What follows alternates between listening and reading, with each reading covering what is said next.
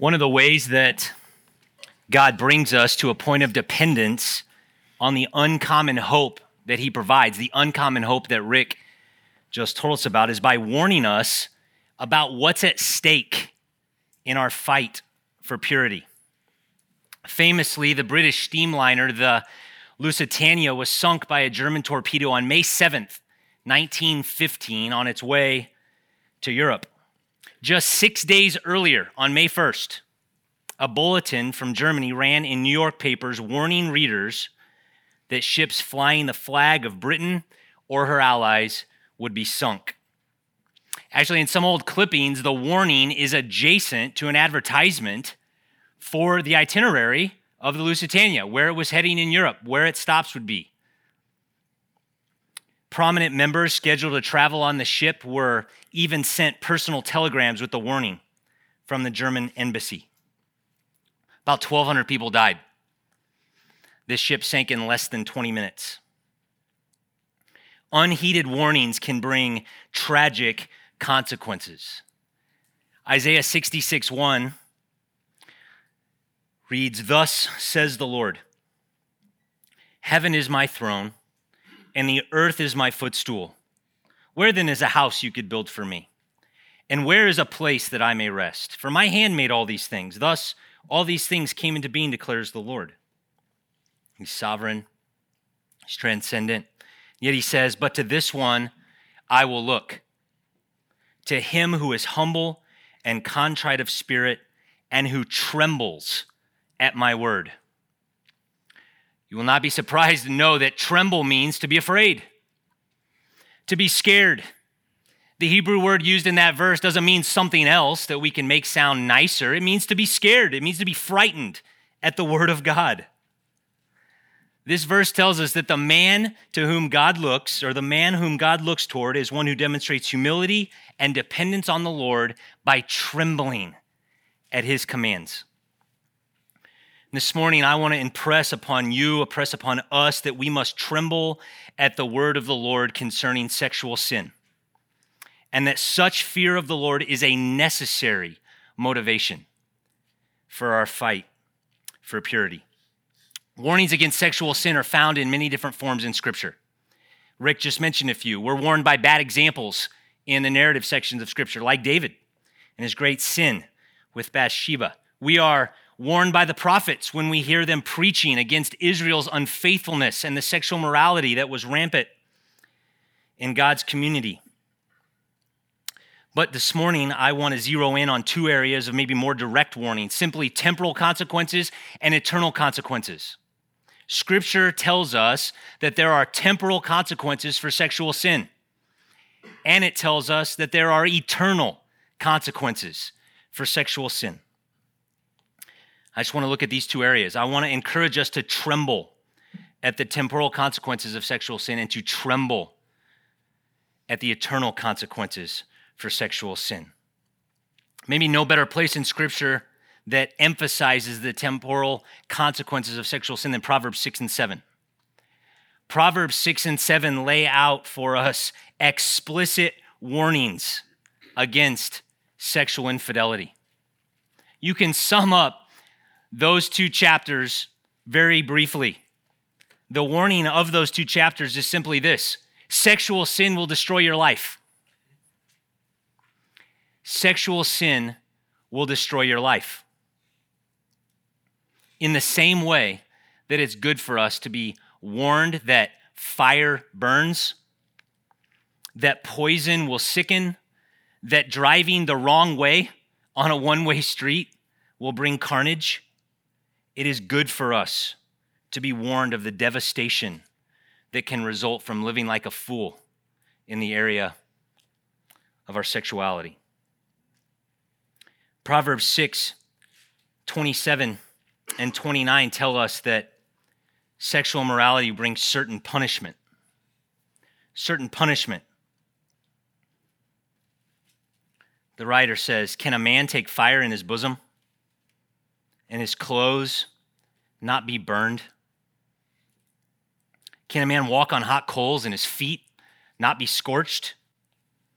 So is the one who goes into his neighbor's wife Whoever touches her will not go unpunished. Wisdom says sexual morality will bring punishment. In that same section, the writer also says that sexual morality, when you're dealing in those, means you're dealing with the highest stakes. Proverbs 6:32, the one who commits adultery with a woman is lacking sense, he says. He who would destroy himself does it. Destruction. The picture is taking your life in your hands and destroying your life by going into your neighbor's wife, by committing adultery. That's the context of Proverbs 6:32. Proverbs 7, verse 22. Similarly, now therefore, actually further on, 24, now therefore, my sons, listen to me and pay attention to the words of my mouth. Do not let your heart turn aside to her ways. That is the adulteress, the seductress. Do not stray into her paths, for many are the victims she has cast down, and numerous are all her slain. Her house is the way to Sheol, descending to the chambers of death. Certain destruction, the highest stakes, sexual immorality brings death. Temporal consequences are what's in view in these wisdom passages. The path, foolishness, which leads to destruction, or wisdom, which leads to life. And passages such as these remind our deceitful hearts of the significant cost of what amounts to temporary illicit pleasure, right? I want to ask here, we read this, just what about pornography or my thought life? Masturbation, self-gratification. Solomon graphically portrays what happens to a man who has an affair or commits adultery. How does that apply to us as we think, maybe you're not about to commit adultery, maybe you're not about to go to a brothel? Do these verses and the temporal consequences apply to the sin of self-gratification? Well, even if we grant that porn usage and impure thoughts likely won't bring the fury of a woman's scorned husband against us, and sure, we can acknowledge that there's a difference between going to an actual prostitute and clicking a link. The patterns of the heart that are established are exactly the same. They're exactly the same. Notice Solomon doesn't say, don't let your body turn aside to her ways. Don't let your flesh long for her ways. He says, don't let your heart turn aside to the ways of the evil woman. And if you read those proverbs informed by Christ's words about lust in the heart, then it's easy to see they do apply directly. You should fear the temporal consequences that God's word tell us accompany sexual sin. Do you fear the pain, the lasting trouble, the ruin of infidelity, immorality, fornication? God's word says we should be terrified because those who follow that path take their lives into their own hands, and the end is destruction. The warning of Proverbs 6 and 7, the warning against the temporal consequences of sexual sin is clear. Brothers, sexual sin will destroy your life. And yet, as terrifying as the thought of the consequences in this life are, ruin, scorned lovers, the squandering of your wealth, your resources, your energy, all the things that the writer of the Proverbs helps us to see how devastating those consequences are. As bad as those sound, the stakes are even higher for the life to come. We must tremble at the eternal consequences of sexual sin. I'm going to read several passages. Don't try to turn there. Just jot down the references. Don't get lost. Just listen. Let the concentrated weightiness of these texts come to bear on your mind and heart as we continue with our morning. Matthew 5, 27 through 29. You have heard that it was said, you shall not commit adultery. But I say to you that everyone who looks at a woman with lust for her has already committed adultery with her in his heart. If your right eye makes you stumble, tear it out and throw it from you. For it is better for you to lose one of the parts of your body than for your whole body to be thrown into hell. If your right hand makes you stumble, cut it off, throw it from you. For it is better for you to lose one of the parts of your body than for your whole body to go into hell. We rightly focus on this text to justify taking serious steps in the fight against sin. Radical measures, we say. But without recognizing the stakes, the sharpness of Christ's words become dull. Why are we to carry out radical measures like amputation and plucking out an eye? Well, not simply so that you stop doing whatever that particular body part was actually tempting you to do. It's so that you don't go to hell. It's not simply to cut off the point of temptation so that you stop doing the action. Jesus says your eternal life is at stake. That's why radical measures are necessary.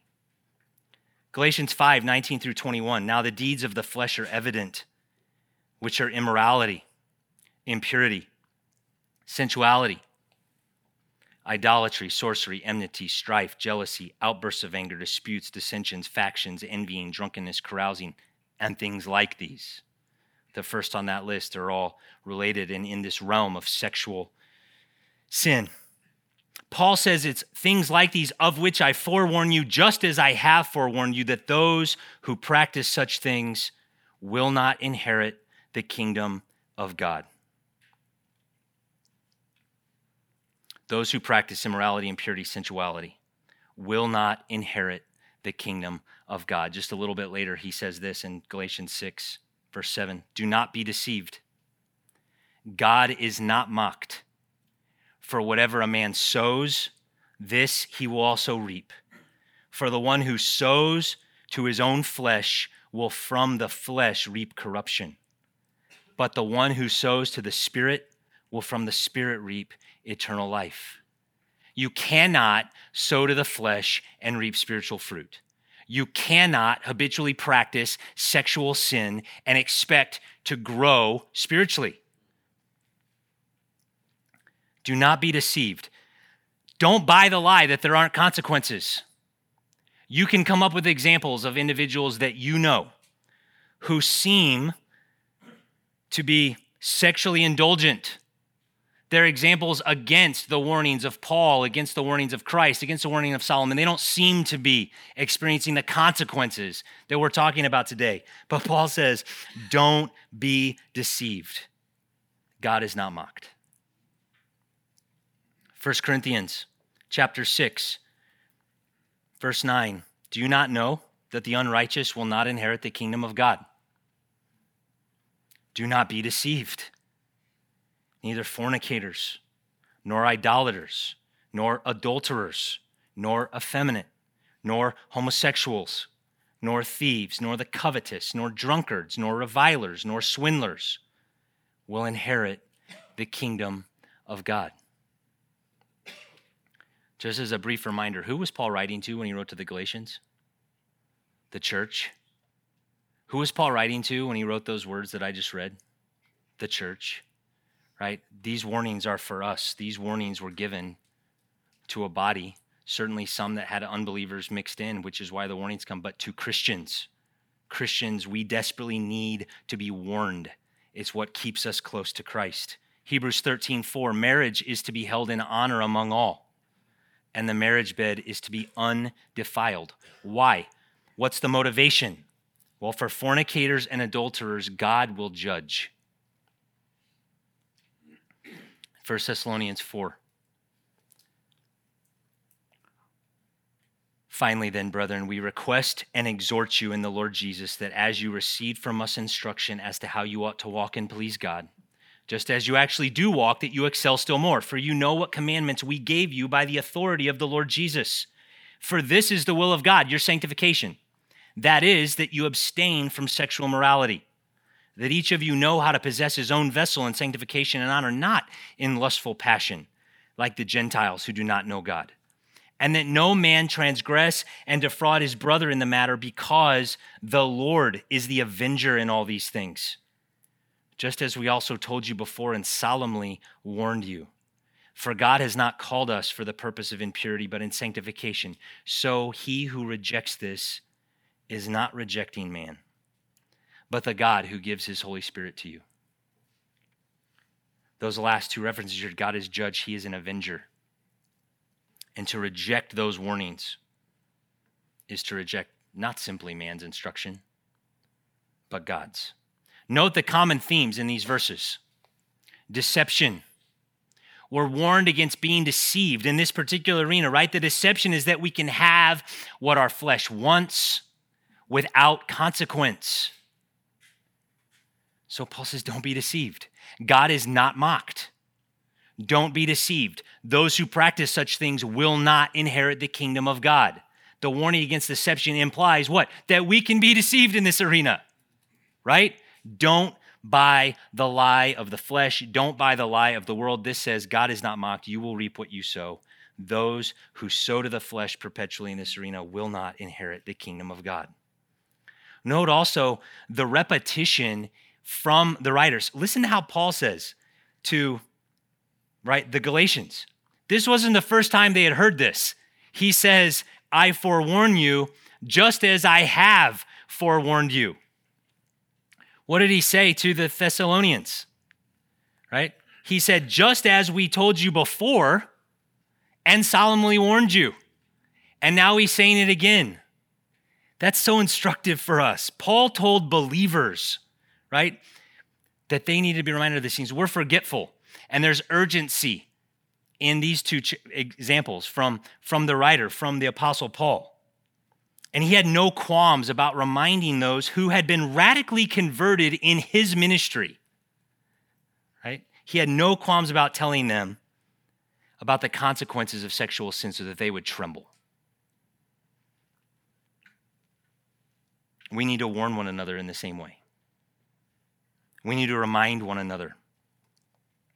Notice also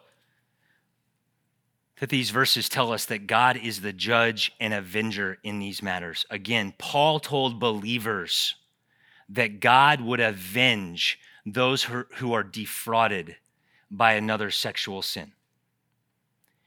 He told believers that the marriage bed is to be undefiled because God is the one who will judge fornication and immorality.